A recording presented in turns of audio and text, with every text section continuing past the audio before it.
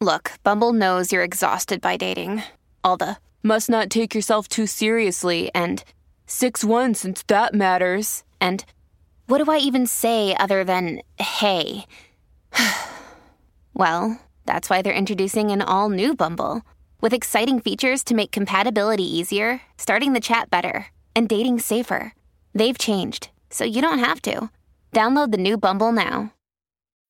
When you need mealtime inspiration, it's worth shopping Kroger, where you'll find over 30,000 mouth-watering choices that excite your inner foodie. And no matter what tasty choice you make, you'll enjoy our everyday low prices, plus extra ways to save, like digital coupons worth over $600 each week. You can also save up to $1 off per gallon at the pump with fuel points. More savings and more inspiring flavors make shopping Kroger worth it every time. Kroger, fresh for everyone. Fuel restrictions apply.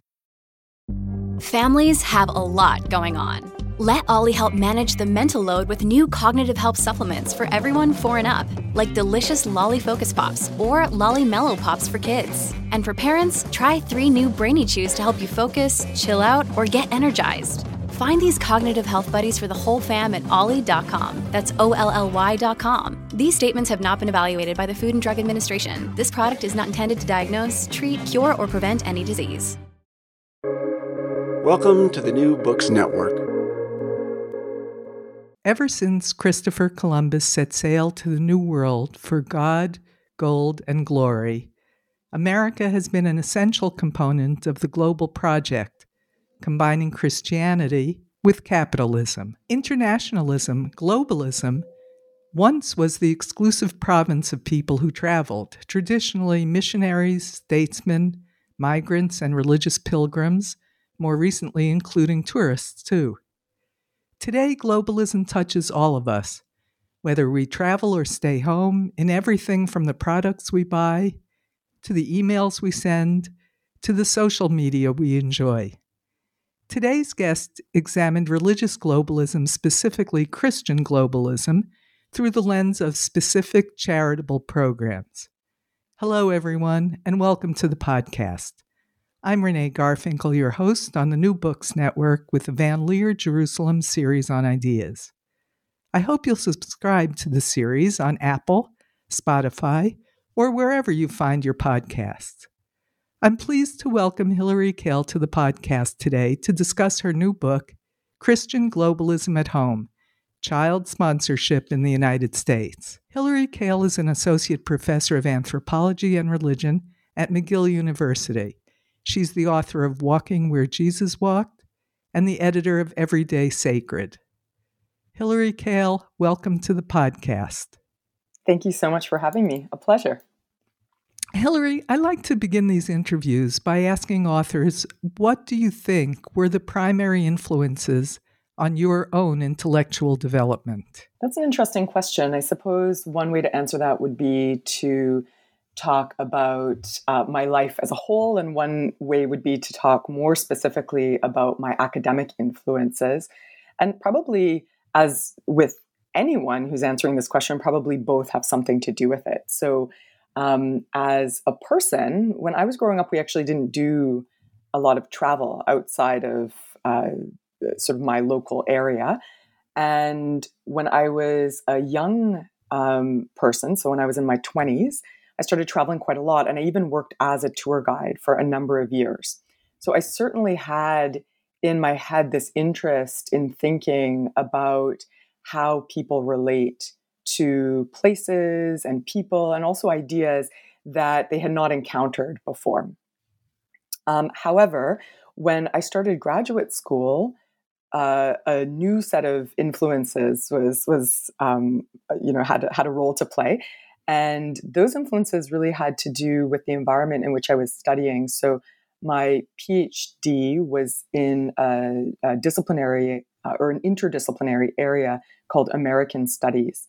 And in American Studies, when I was doing my PhD, so this is the mid-2000s, 2005 to 2010, there was a lot of discussion about what sometimes is called the US and the world, but essentially the United States and globalization, and how we think about globalization, not only at the level of politics and larger nation state institutions, but also how we think about globalization at an everyday level. And that interest led me to my first project, which was about pilgrimage or tourism. And ultimately, the first project about pilgrimage or tourism, which was about US Christians who go to Israel, Palestine, who go to places like Jerusalem, where you are based, and end up instantiating. So actually being present in a place that they've read about, that they've learned about, often for decades from the time that they were young children, before actually going there. But ultimately they do go there.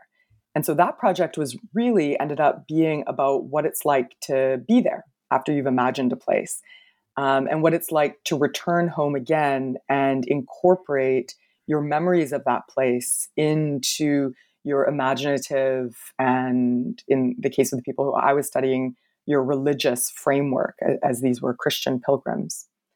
And with that study, I wanted to push the question a little bit further in my next study. So what really interested me was, if I'm still thinking about this question about people's relationship to places and people they've never met before, what about those people who never actually go to that place? They never actually make a trip, let's say, to the Holy Land as a pilgrim. And this particular project on child sponsorship, these NGOs, and I'll explain in a moment what that is, but this particular project allowed me to see the process of orienting oneself as a globally minded person without any travel necessarily being part of it at all. So I was able to really look at the production at home, the creation at home that people were incorporating into their everyday lives of trying to think and act globally, yet never with the capacity to instantiate that, to go to the place that they were imagining or to meet the people who they were trying to create a relationship with globally. So I would say those are kind of the influences, both personal but also academic, that brought me to this particular project as a second book project. Great, thank you. The news in recent years has made us aware of Christian nationalism, but doesn't speak about Christian globalism. Is there something particular about Christian globalism, and why is globalism religiously desirable for Christians? Well, so nationalism is certainly a word that maybe is more broadly known, or at least people assume that they understand what we mean by nationalism. So I must say that globalism is not really a word that a lot of people in everyday speech are using. I take the word globalism from anthropologists who have used that word in order to try to get at something that is a little different than globalization. So globalism is often used by scholars, myself included, to talk about both activities that are, real life activities, like say giving to a charity or engaging on social media or whatever the case may be, that create global links or global networks. And at the same time, that imaginative aspect where you're picturing yourself as interconnected more largely with the world as a whole. So both the practical component and the imaginative component go into this term globalism. In terms of how that functions as an aspect of Christianity, I would argue that it is utterly fundamental, even if maybe it doesn't make news headlines in quite the same way, or anyway, the word is not being used, but it's utterly fundamental. I mean, at base, Christianity is a religion that understands human beings to have been created by a single entity, by a single creator.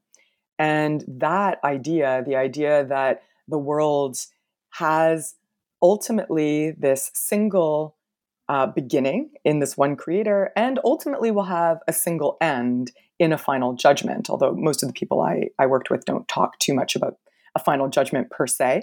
But nevertheless, this idea, these two single events, creation and judgment, bookend Christian theology.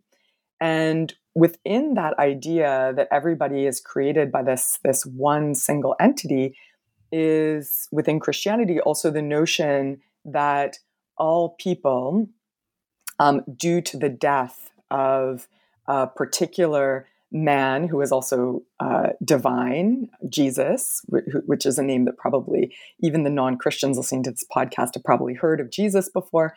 So the idea that this single being, both man and God, Jesus, died on behalf of all human beings.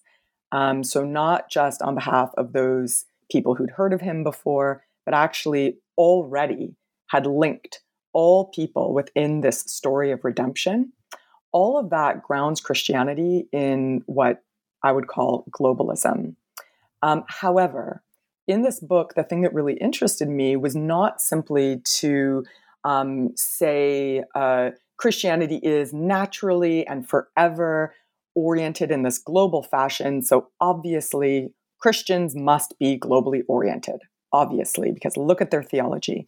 Instead, what I wanted to do was really unpack the process, the everyday techniques, as I call them in the book, bodily techniques that are often sensory in nature, participatory activities, all sorts of stuff that people on the ground are doing in order to repeat or reorient themselves over and over to this globally minded kind of framework. In other words, it's not natural for people. It's not natural for anybody really to think of oneself as connected to all these places and people and even a single creator God. But rather, this is an orientation that people are building. And they're building it over and over again. And in the book, I talk about it as wavering in intensity, that sometimes people feel very connected to people and places beyond their everyday. And other times they really have to work quite hard in order to try to recreate that feeling. And so throughout the book, I'm really tracking a whole series of different kinds of activities, techniques that people are using, that US Christians specifically are using in order to make themselves feel properly globally oriented to their, by their lights. And you focus in the book on child sponsorship, that is charitable donations and lots of other kinds of contact with a specific child in a faraway country by Americans. That is, the American donors and the children are somewhere else in the world.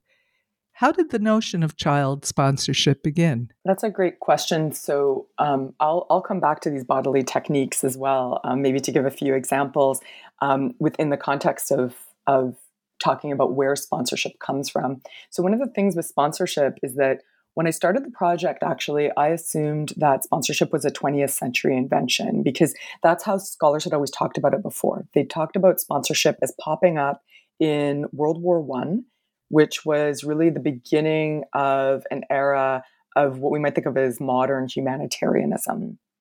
And there was a particular organization, Save the Children Fund, that was using sponsorship, and it was assumed that it came out of that period. So World War I, and it gets cemented in the 1920s as part of this new humanitarianism.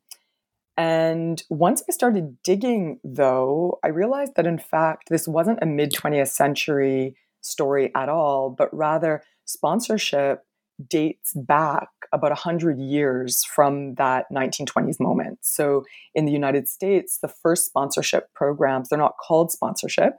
They're called, they have different names, but they're often called adoption in earlier periods.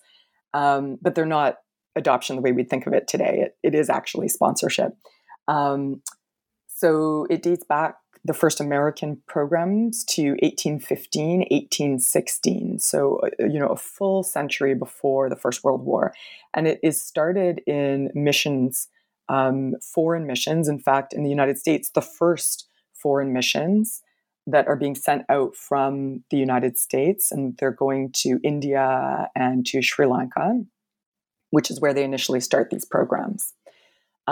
That said, once I started pulling on the historical threads, I found that sponsorship did not only, although it began at a more institutional level in the 19th century, but it did not only come from the 19th century. It actually went back another century before that as Christian fundraisers around the turn of the 18th century. So we're talking sort of the 1700s, early 1700s, as Christian fundraisers were experimenting with new forms of fundraising. They were trying to figure out, how can we interest living donors? So not just people who are dying and leaving bequests, and not just the extremely wealthy, but how can we interest living donors and more people from different strata of society?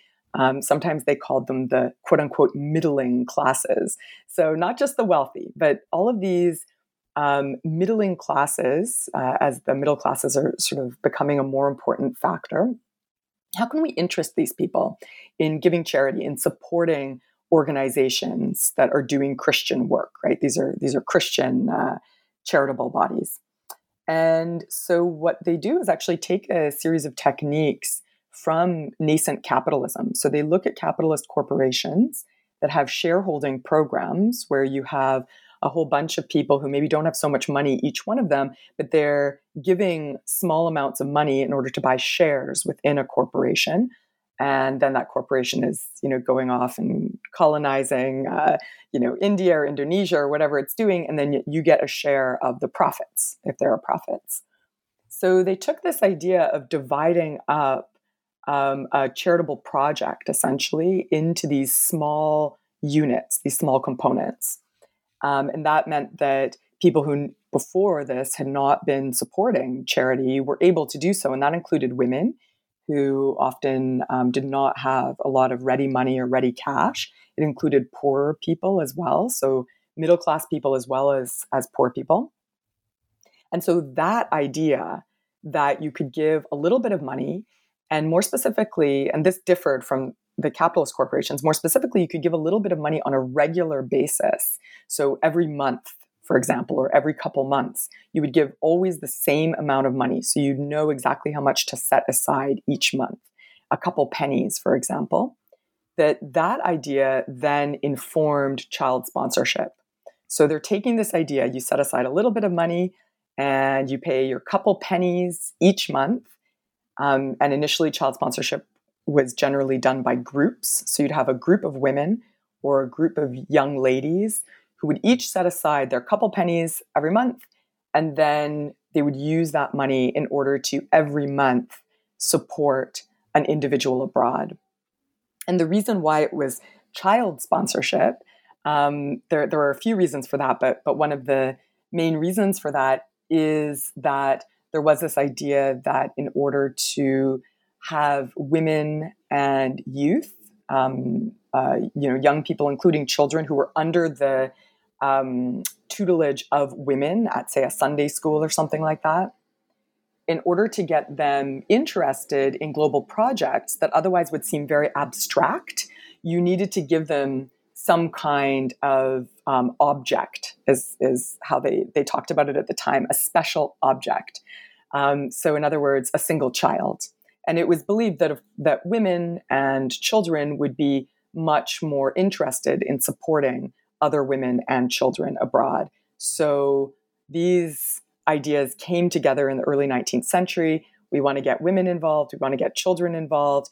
They can't understand the abstract nature of global responsibility and the abstract nature of a Christian's responsibility to all due to their single creator. So we will give them a special object, a single child. They will focus on that using this technique of giving a set amount of money each month. At the time, it was about $25 a year, and that would be divided up into equal payments every month. And so all of this created child sponsorship. That's where it comes from. But the techniques that I was talking about earlier are not only, although they include, but are not only the techniques related to putting aside your pennies and bringing that money in and donating that money, but rather child sponsorship, ever since the start of sponsorship, has incorporated all sorts of other aspects in the process of supporting that child, and moreover, thinking of yourself as globally connected.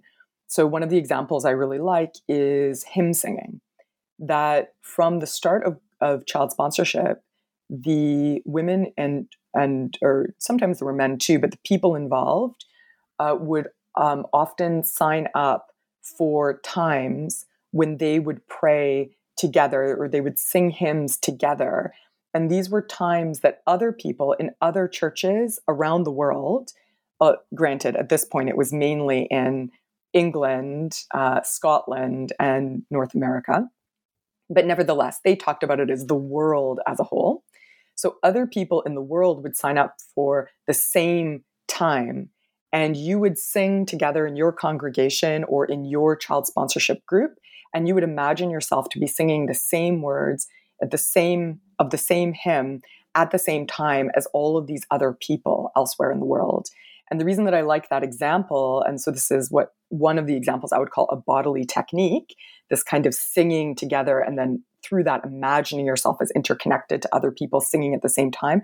The reason I like this example is that it dates back to the beginning of child sponsorship and even before that.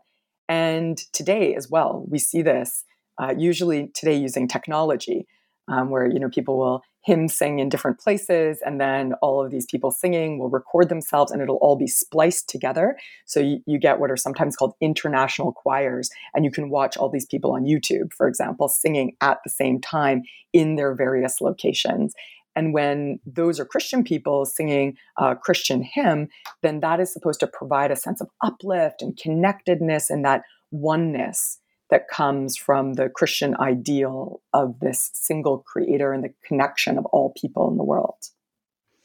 Yes, that is a lovely image for a project whose fundamental origin was for fundraising, as you point out. And an argument has been made that the process of donating remotely sometimes serves to distract a donor from their local needs. Let's say the hungry child in Appalachia, who is likely to be white like the donors and probably Christian, lacks the exotic appeal of a hungry non-Christian, non-white, African or Asian child. What do you say to those who put that argument forward? Yeah, it's an interesting argument. I don't really think that bears out in anything that I've encountered. So there are different periods, I should say. Obviously, sponsorship runs throughout 200 years. So there's different periods. So first of all, Appalachia is an interesting example because, in fact, that is where a lot of sponsorship, domestic sponsorship, actually has taken place. Specifically, Save the Children Fund that I was mentioning before, that starts child sponsorship in the 1920s, in its American form, is working specifically in the Appalachian region. So, in fact, in the 1920s and 1930s, sponsorship, as I said, it has these various periods. So in the 1920s and 1930s, sponsorship actually is mainly of white children. It's of European children after the war, or with a few exceptions, like, for example, children in Appalachia in the United States. And so these are not children who are considered non-Christians, although they might be children who are, for example, Catholics. You might be a Protestant and you might be supporting Catholics. So there could be some interfaith or kind of ecumenical support. But these are not children who are the kind of children that we might picture today as the prototypical sponsored child. In the next phase of sponsorship, so in the 1950s, 1960s, just after the Second World War, sponsorship is really strongly correlated to support of children in Asia specifically. And again, I mean, with sponsorship, you can often put your finger on places where the United States is involved in either missionary or military endeavors, and those tend to be the places where people are interested in sponsoring. because those are the places that are in the news. Those are the places people are thinking about.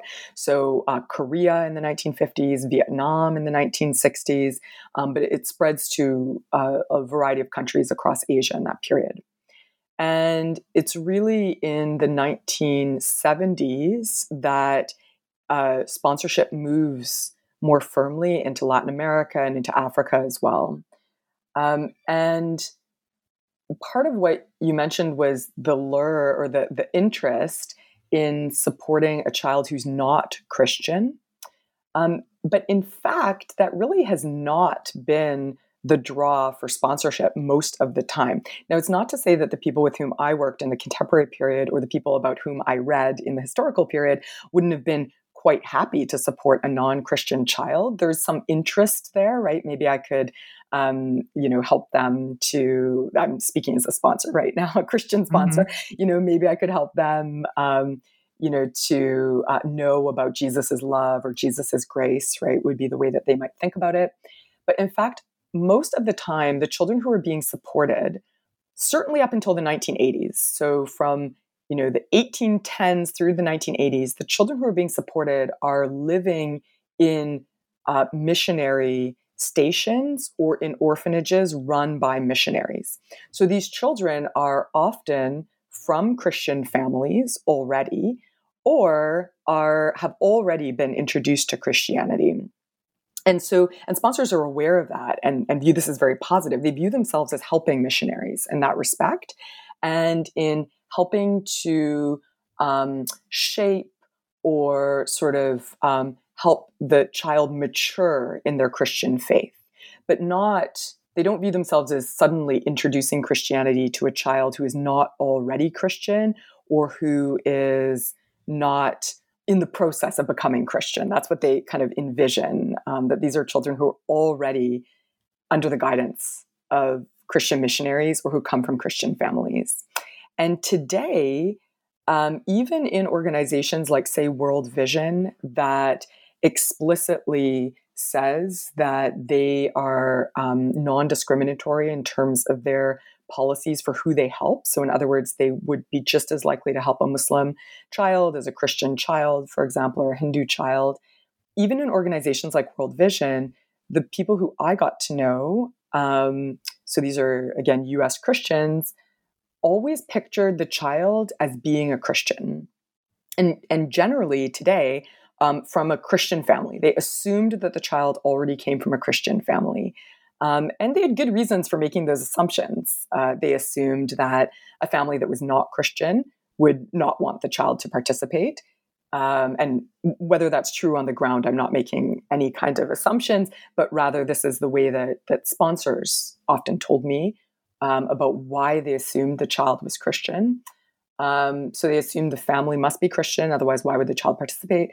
And also the child would often use very Christian expressions in their letters, because that's one thing about child sponsorship. Ever since the start, so for 200 years, child sponsorship has always encouraged communication, some level of communication, so through letters mainly, although more recently also through photographs and even through internal email systems.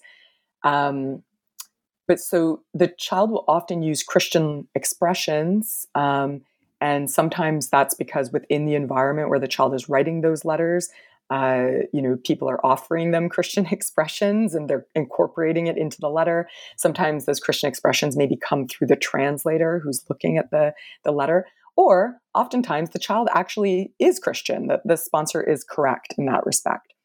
So I found that sponsors, even when I was looking at the information about the child and I myself could see that this child, for example, based on their name and their region, was almost certainly a Muslim, nevertheless, the sponsor would always assume that the child was probably from a Christian family. So that's a bit of a long way of answering your question. But I'll just say also that a misconception is that sponsoring abroad takes people's focus away from domestic charity. As I said, that is not something that I saw play out, that in fact, the people with whom I worked, both historically and today, tend to be very committed to a variety of charitable projects, often more committed, in fact, to what we might think of as domestic projects. So things through their own church, in their own community. And then it's actually the globally oriented project of sponsorship that is a bit of a harder sell, you might say, because again, it's not so natural to try to turn your orientation towards feeling a relationship, which is what sponsorship claims you will feel, feeling a relationship towards people you've never met, a place you're never going to go. So in fact, if anything, I would say sponsors would tell me that the challenge was to continue to feel really connected to this global orientation and to continue sponsoring month after month, rather than focusing only on the domestic projects where you can see right in front of you changes that are happening, etc. At Evernorth Health Services, we believe costs shouldn't get in the way of life-changing care, and we're doing everything in our power to make it possible. Behavioral health solutions that also keep your projections at their best? It's possible. Pharmacy benefits that benefit your bottom line? It's possible. Complex specialty care that cares about your ROI? It's possible. Because we're already doing it. All while saving businesses billions. That's Wonder made possible. Learn more at evernorth.com/wonder. Ryan Reynolds here from Mint Mobile. With the price of just about everything going up during inflation, we thought we'd bring our prices down. So to help us, we brought in a reverse auctioneer, which is apparently a thing. Mint Mobile Unlimited Premium Wireless. How to get 30, 30, bit to get 30, bit to get 20, 20, 20, bit to get 20, 20, bit to get 15, 15, 15, 15, just $15 a month? Sold! Give it a try at mintmobile.com/switch. $45 up front for 3 months plus taxes and fees. Promo rate for new customers for limited time. Unlimited more than 40 gigabytes per month. Slows full terms at mintmobile.com. Although the focus of your research and your book is on the impact of sponsorship on the donor, on the donor's global orientation, what do studies tell us about sponsorship's impact on the recipients, on the children? Yeah, so this really wasn't something that I looked at. I wasn't studying impacts on the children themselves, although certainly in the archive and also when I was sitting with sponsors in their living rooms and their kitchen tables, and we were going through their letters. So I mean, over the course of the 6-7 years that I was researching this book, I've seen hundreds and hundreds of child letters. It is a little bit hard to say because those letters are redacted. Those letters are also written by children who are, being, I don't want to say coached, but they're certainly being helped to understand the situation in a certain kind of way. And at the same time, obviously and understandably, their communities, their parents, etc., are aware that you need to keep donors engaged in order to make sure that the money keeps coming, right? So, I mean, looking at the items that children produce about these relationships is not always the best gauge. Child sponsorship organizations themselves have often done a fair amount of research in the field. In fact, they are much more interested. They do almost no research on sponsors. They're not especially interested in whether sponsors are, creating a global orientation or whether sponsors themselves are feeling uplifted through these activities. In other words, the kinds of questions I was interested in. Rather, sponsorship organizations are very interested, as are any NGO, in what they might call their impacts in the field. So they are doing a lot of studies of the children at any given time in order to see whether the children who are sponsored have different kinds of outcomes. Are they staying in school longer? Are they more likely to delay marriage and pregnancy? Are they more likely to get certain kinds of jobs? Are they more likely, and this is a big one, especially for one organization I worked with, Compassion, but I would argue it's a big one for all of them. Are the children more likely to be able to articulate aspirations for their future that are sort of bigger aspirations than what you might articulate if you are in dire poverty? So in other words, do the children develop a future-oriented kind of outlook?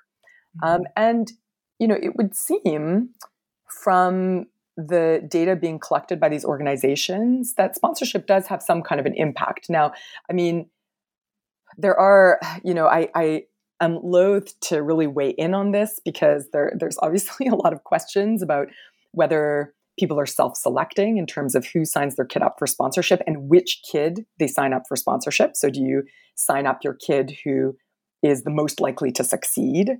And therefore, when the organization looks at the different impacts on a sponsored child versus their siblings, well, no wonder the sponsored child did better because the parents chose the child they thought would do better initially.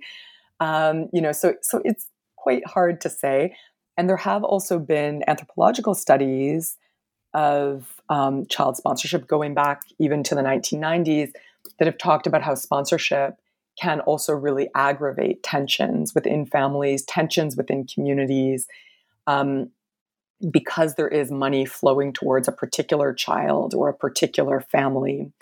And in order to try to mitigate that, most organizations today, although there might be some support for an individual child, there is also some attempt to offer, and in some cases, it's entirely community driven, but even in the ones that do offer support for single children, they also try at the community level to offer some kind of community programs as well in order that the community benefits as a whole and to try to mitigate factors such as jealousy, accusations of witchcraft, problems within one's family, etc., due to the largesse that is going towards a single child through these programs. Yes, and of that's course, at a contemporary. I'm speaking about the contemporary period now. I just want to point out that any impact study done by an organization who has a financial benefit from the program is, let's say, something that academics should view with some skepticism. Yes. So actually, I mean, so Compassion, which I was just talking about, which is an evangelical organization, they did work with outside researchers in order to have those outside researchers evaluate their projects. This was about, I guess, now going back about a decade was when the research took place. And so that was something that Compassion really touted as, and rightly so, that this was something that was quite unprecedented in the sense that they gave outside researchers access to their field sites, access to their personnel in order to conduct an independent study. So, I mean, there have been some attempts, but as I said, I think the track record is really, really mixed in terms of impacts on the ground, and my own study did not evaluate those impacts on the ground. I did, however, within my study, try to incorporate, at least here and there, the voices of children to some degree. For example, we have a lot of letters from children from the 1950s. That's a period where there's a lot of archival material that have been kept at these organizations, often archival material that nobody really knows about. No one's looked at it before, but there's a lot of examples of letters. I tried to show in the book both how those letters were being constructed, how they were being also shaped and redacted by the organizations themselves, and also moments when the children's voices broke through a little and the children were saying things. Like, for example, one thing that I discuss is how there was this concern about materialism, this concern that these children not seem to be asking for money, and for things, but that these children were really talking more at the level of that sort of oneness, right? About the idea of connectedness, the idea of creating a bond, love, and relationship with those sponsors, that the children should talk about their prayers for the sponsors, that the children should talk about God, but not that the children should talk about money and things, even though in the 1950s that was everywhere in these letters, because the children, in fact, had to always write down exactly what items they'd received from the sponsor, so that the sponsor, at the time, sponsors were sending objects, not just money, so that the sponsor could see that the objects had arrived and that the child had really received them. So, I point out, for example, one little girl who I have many letters from her because her sponsor kept them in a scrapbook, how she talks about how much she loves the stuff. She loves the doll. She loves the alarm clock she got, that she lords it over some of the other children around her and won't let them play with her stuff, and that they do the same thing with her. So, these are like the petty squabbles of 7-year-olds, but who are getting these objects that they love the stuff from these American sponsors. So, I try to also show that the children do have their own agency here and they do have their own voices, but certainly those are hard to pick out. And showing how the letters are constructed is one way that we can at least recognize the way that these children's voices are being sort of used in these contexts, even if we can't necessarily always hear what the children are saying as a result. I'm glad you mentioned the 1950s because it's quite an historical irony that back then, when white mainstream American Christians were promoting the image of happy diversity through sponsorship programs, at the same time, segregation and discrimination were still the law of the land back home in the USA. How did the organizations manage that contradiction? Yeah, that's an excellent question. And in the book, I mention that, and I kind of have to throw my hands up a little bit, because the fact of the matter is that even when sponsors write pointed letters to the organizations asking them whether they support segregation, these organizations really dodge those letters. They respond, and they really don't want to engage the issue. The same thing, World Vision, for example, has its own magazine, and it isn't until the mid-1960s that they even print any letters about the civil rights movement. And then it creates such a hullabaloo, all of these sponsors, because the sponsors are really divided. White Southern sponsors really do not support civil rights. Other sponsors do, perhaps, support civil rights. So, sponsors are writing in and they're pro or against segregation. And World Vision just has to shut down the conversation. So these organizations in this period, in the 1950s and 1960s, really try as much as possible, whatever the view of their own founders and their own staff, which tends to be anti-segregation and pro-civil rights. But anyway, it's a bit complicated, but whatever the view of their own staff and their own leadership is, they really want to dodge these domestic issues. And they still, organizations that are interested in raising charitable funds or raising any funds from the widest possible catchment of people, try not to engage in hot political issues, because that's very possibly going to alienate part of their market. And the thing about these sponsorship organizations in this period of the 50s and 60s is that one of, and this is a little bit maybe insider baseball for people who are interested in the history of Christianity in the States, but one of the major things that these organizations are innovating in this period is moving away from the old missionary model, because remember, sponsorship starts in missions and it runs in missions until about the First World War. Those missions are divided by church. So if you are a Presbyterian, you are supporting the Presbyterian missions. If you are a Methodist, you're supporting the Methodist missions, etc. And these missionaries, they try not to fundraise in each other's turfs.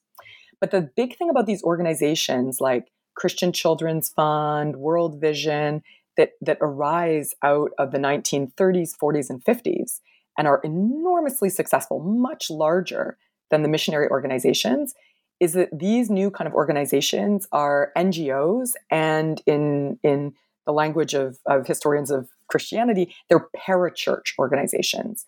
So they are explicitly trying to draw Christians from across the spectrum. They don't care what church you go to. They don't care what your politics are. they are going to try to get you on board as a sponsor.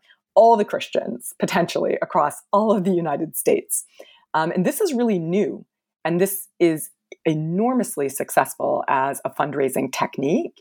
It also causes a lot of controversy at an intra-Christian level. The missionary boards are really upset about this, as you can imagine. Sure. They view these as interlopers in their territory. It's very successful. And as a result, as I said, part of that is not getting into theological issues. So stay away from theology, almost as controversial as politics, if not more so. Stay away from theological differences. Talk about God as a whole, talk about God's love as a whole, and stay away from political issues. So talk about, that term happy diversity that you used, which I use in the book, which actually comes from a more contemporary feminist theorist. It's not terminology that the organizations used, but talk about, this diversity under God's creation of all these children elsewhere. And as I note in the book, in this period, the kind of happy diversity imagery that these organizations are using that is so successful is not simply, it is also, but it's not only the kind of imagery that we see in the same period in, say, the United Nations or the Olympics, where you see, people with different skin tones and different costumes parading around together, or children who are indexed as from different, in the parlance of the time, nations because of their skin color, because of their clothing, sitting around together reading the UN Declaration of Human Rights and things like that. Mm-hmm. These organizations use that imagery, but they superimpose on that imagery as well, specifically a Christian orientation. So you see those children praying together, again, indexed as from different nations all around the world. Due to their skin color, as well as their dress. So praying together or dancing around a Christmas tree together, or whatever the case may be. And as I point out in the book, what's important is that these children are doing actions that are legible to U.S. Christians as Christian actions. So this allows Christians to see in the imagery that's being presented to them what they understand to be a representation of God's capacity to be immense, God's capacity to contain all these different kinds of people and to bring them into prayer together, to bring them into celebrating Christmas together, etc. It would seem natural, since some of the children who are sponsored are not living in families, but rather in orphanages. It would seem natural for sponsor agencies to promote international adoption. And I learned from your book that for a time they did. Why did it stop? Yeah, so we're still talking about that period of the 50s and 60s. So in the 1950s, there was, and a little bit before that in the 20s and 30s, there was this moment that child sponsorship organizations were working alongside Christian adoption agencies in order to actually legally adopt. So bring some of these children over and have them be incorporated into Christian families. And some of those adoption agencies, like Holt, for example, still exist. That were initially supported by World Vision and really almost initially got their start essentially attached to World Vision. But you're right that there is this split that happens, and child sponsorship organizations start viewing international adoption itself as really beyond or separate from what they're trying to do. It's taking a lot of resources legally. Legally, it's very hard to do because there are quotas in place in the United States in this period, really up until the mid-1960s. I mean, there were still, obviously, there are still lots of legal strictures in terms of who's allowed to enter the United States. But until the mid-1960s, there are a series of laws that limit specifically the number of non-white people who can enter the United States. And so the amount of legal paperwork that you need to get through in order to adopt a foreign child from Asia, for example, and bring it over here is really quite enormous. And ultimately, child sponsorship organizations, they are doing so well with sponsorship in the 50s and 60s. I mean, it is growing by leaps and bounds. They're sponsoring not just hundreds of children. If we think about the missionary organizations in the 19th century sponsoring, say, hundreds of children, they're sponsoring tens of thousands of children by the early 1960s. So they decide to put their eggs in that basket. They don't want to be dealing with the legal rigmarole as well as the financial burden of trying to organize adoptions, legal adoptions, which nevertheless, or regardless anyway, were always a very small side piece to what they were actually doing in the field to support these missionary orphanages through sponsorship in this period. So it was a practical decision, not Absolutely. a philosophical or principle decision. No, It was absolutely practical in nature. They wished the adoption organizations well, essentially, and parted ways. Let's fast. Oh, sorry. I should go just ahead. say, sorry, Renee, just to note, though, I am talking about the 50s and 60s right now. And if you were to talk today to people who are involved at the organizations I studied in child sponsorship, they would argue that they have actually a philosophical objection to the idea of uprooting a child from their country and bringing them over here for international adoption, or they might argue that. So certainly, I want to make clear that we've just been talking about the 50s and 60s, and these organizations look really different today in terms of how they think about these children and their families. Let's fast forward a little bit to the 21st century and the impact of the internet on sponsorship. So talk about that a bit. Yeah, that's an interesting one, actually. I mean, so sponsors have always complained. I mean, we have letters, like I love these letters going back to the 1820s with sponsors just complaining that they're not getting enough letters, they're not getting enough information, right? These letters and later in the 20th century photographs are incredibly important because, again, I mean, sponsorship is linked to this idea that through God's love that courses through every human being and every human body, you can create a really tangible relationship to another individual. And you can do so both because God connects you through his love, and this is sponsorship language, and also through these various techniques that I mentioned earlier, things like if you're hymn singing at the same time, or if you're there's a lot of fasting and feasting. So eating certain kinds of food that you understand your body to be feeling, the feel of the slippery noodles that you're eating, for example, that is a food that you don't normally eat. But feeling those slippery noodles makes you feel like bodily you are connecting to this child abroad. Or in the 1970s, not eating. So you feel hunger pangs the way that you feel bodily this child must be feeling. So there's all these ways that people are trying at a bodily level to feel this sense of connection. And a big part of being able to picture at a more imaginative level the connection is through these letters. The letters provide also for Christians really important fodder for prayer, because that has always been a key component of sponsorship, is what a type of prayer that was really being invented right as sponsorship was being invented, which is the specific prayer. So a prayer for a specific individual, a prayer for a specific need, not just a prayer where you repeat memorized words, but a prayer that is, in the context of Protestant Christianity, understood to come from your heart and be about the needs for a specific individual.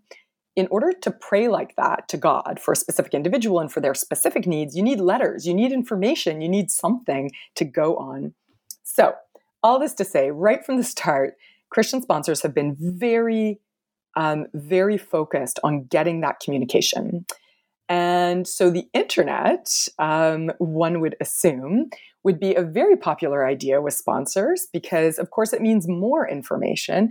It means more information quicker. It means that you can actually key your prayers more in real time, right?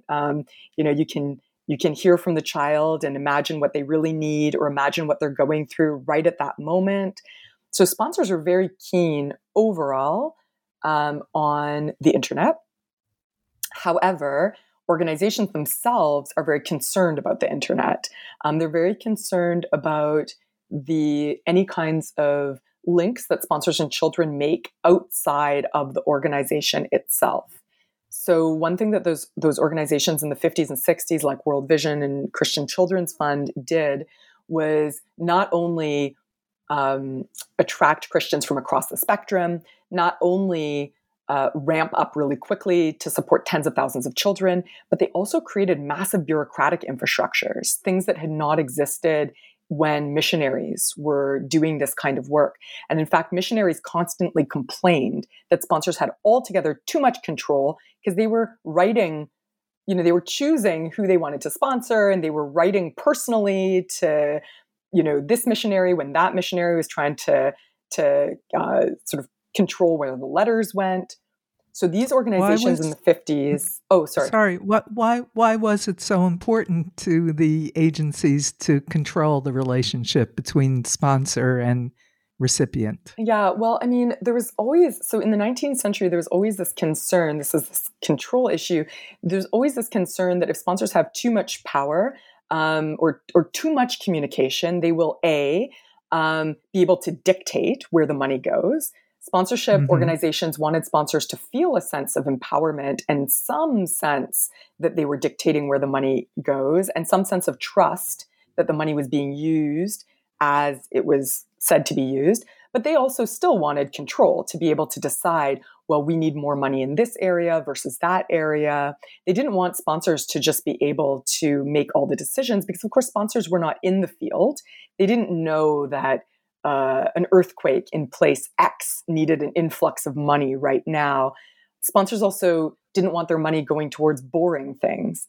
They didn't want their money going towards things like, in the 19th century, they would say, boxes and twine and things like that. They wanted their money to go towards the children themselves, the children's education, the children's clothing, things like that.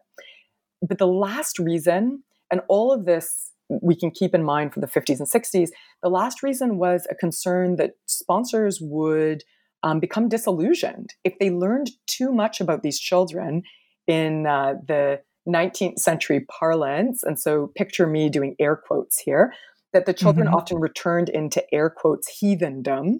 So in other words, the children did not become Christians. They usually went back to their families.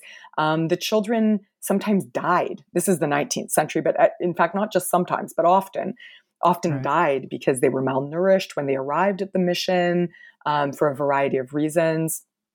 And so this concern carried over into the mid-20th century. And children dying also. These were children who were from war-torn places. Also children suddenly disappearing. Their family member would come and find them and then pull them out of the orphanage, and that was that. So here was a sponsor being told that they had a relationship with this child, that God's love was connecting them and flowing through them, and then suddenly the child was gone. Organizations were really worried that too much information could create a sense of disillusionment, that sponsors would basically sign off and say, I'm not doing this anymore. Sure. Move on to a different charity. Yeah, move on to a different charity, perhaps a domestic charity, for example, where they felt like they could really watch their money at work, in a different kind of way. So this question about trust in these organizations and this very careful dance between offering sponsors control over their money and over an ability to track how their money is being used through the life of this single child. And at the same time, the kind of gaps and miscommunications, time lags that are constitutive, I argue in the book, of global projects, that it's not simply the lack of communication, but rather any global project is going to have these gaps and miscommunications and time lags. And in fact, for the sponsorship organizations themselves, creating a certain amount of I wouldn't say miscommunication, but recommunication maybe, or certainly making sure that all letters go through their central offices and are being vetted, etc., that is a really important part of how they construct and maintain control over these relationships. And at the same time, try to create a sense for the sponsor and to some degree for the child that these are unmediated relationships, that the relationships are really, one-to-one, that the relationships are really real, we might say, rather than mediated by the organization. So all this to say, that's a long way of talking about the internet, but that the internet is both posing problems for these organizations and they are trying to develop their own internal systems of doing email and things like that, where they will still have some control over what's being sent, and yet can still create this unmediated experience. And at the same time, the writing is kind of on the wall, I would say, that sponsors increasingly are, in fact, communicating with children through their own devices, Facebook especially. And this will be more and more as more sponsors are on social media, and more particularly as more children in these very poor communities elsewhere start having access, particularly to cellular phones that will have some kind of ability to access the internet and things like Facebook. Finally, Hilary, tell us about how your research findings in this study fit into the current ideas of globalization theory more generally. Well, globalization theory is certainly a big category, right? Because scholars across a variety of different disciplines obviously have written about globalization.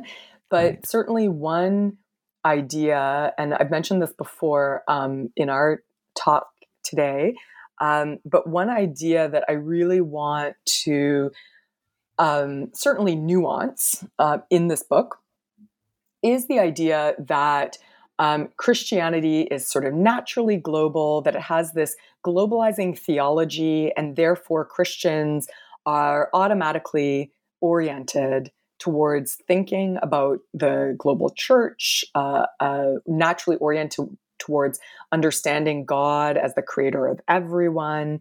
And partly what happens is in projects on globalization, where you are tallying, for example, the amount of money that has been sent abroad by, say, U.S. Christians, or you are looking at the projects, say, even child sponsorship, you're looking at the projects that already exist and are evaluating those projects abroad. Partly what ends up happening is it's kind of like looking in the rearview mirror, that you are, and so scholars are focusing on the projects as already pre-existing entities, or they're focusing on, where the money's going and how the money's being used. And obviously that's important. But what they're not asking is, so what if we backtrack and look not just in the rearview mirror at the results of global giving or, U.S. Christians, global networks, but look at how these things are being created, both at an institutional level, so organizations such as, charitable NGOs like these child sponsorship organizations, but also my interest is always getting boots on the ground, trying to think about how is it actually being, these global orientations being created through these processes, these bodily techniques, these sensory experiences, these communication experiences that people are using on an ongoing basis, not every single day, but are having to revisit on a regular basis through the hymns they're singing, through the activities that they're participating in, through the letters that they receive, through the news media that they're consuming. So how is all of this happening on a regular basis in order to create these periods of heightened intensity where you do feel this sense of global connection that keeps you giving, that keeps you feeling like your God is indeed the creator of all, and that you have a connection through your love, through your feelings, your sort of physical feelings within your own body, as well as your feelings of empathy towards others, etc. So really, that I would say that focus on the process of making and remaking this global orientation at a personal level and also at an institutional level in these parachurch organizations, that's really where this book makes an intervention, and I think is a really good complement to studies that are looking more broadly at this idea of quote unquote Christian globalization or just globalization as a whole. Well, you've given us a lot to think about. Before I let you go, tell us what you're working on now. Well, this might seem like a project that has absolutely nothing to do, frankly, with child sponsorship. There is actually a link, a couple links, but the project that I'm working on right now is actually about hurricanes. And so it takes place in the Outer Banks of North Carolina. And what I'm doing is, or what I'm going to try to do, I'm really just at the beginning right now, but is to track the way that people who live in that area think about themselves as connected to a very broad ecology, an ecology that includes other people, that includes land, and includes other living creatures like plants and animals, but also the spirits, and how that is rerouted or reoriented in the context of these regular storms that come through this region that are these barrier islands just off the coast of North Carolina. And that might seem like it has very little to do with the project that I just completed. However, one of the through lines is this question about the connection between US Christians and the rest of the world. So trying to think, as I said in my first project on pilgrimage or tourism to Israel, Palestine, I was trying to think through what's it like to imagine a place for decades and then to finally instantiate it, to go there.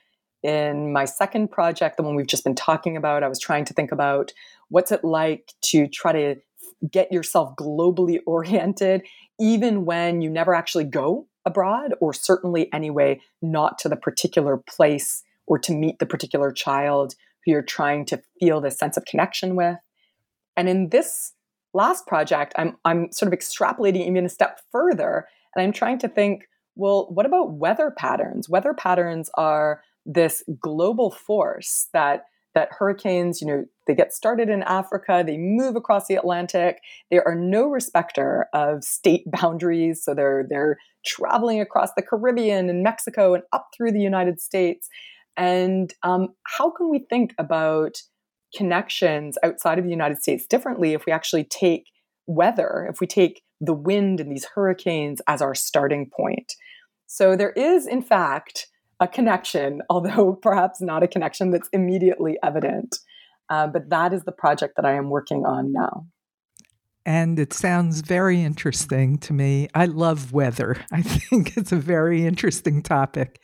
Fantastic. And the Outer Banks are an absolutely charming part of the United States, both culturally as well as physically. So I wish you a lot of good luck with that project.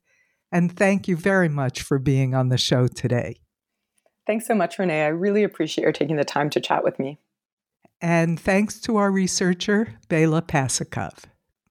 Bye, Hillary. Bye, Renee.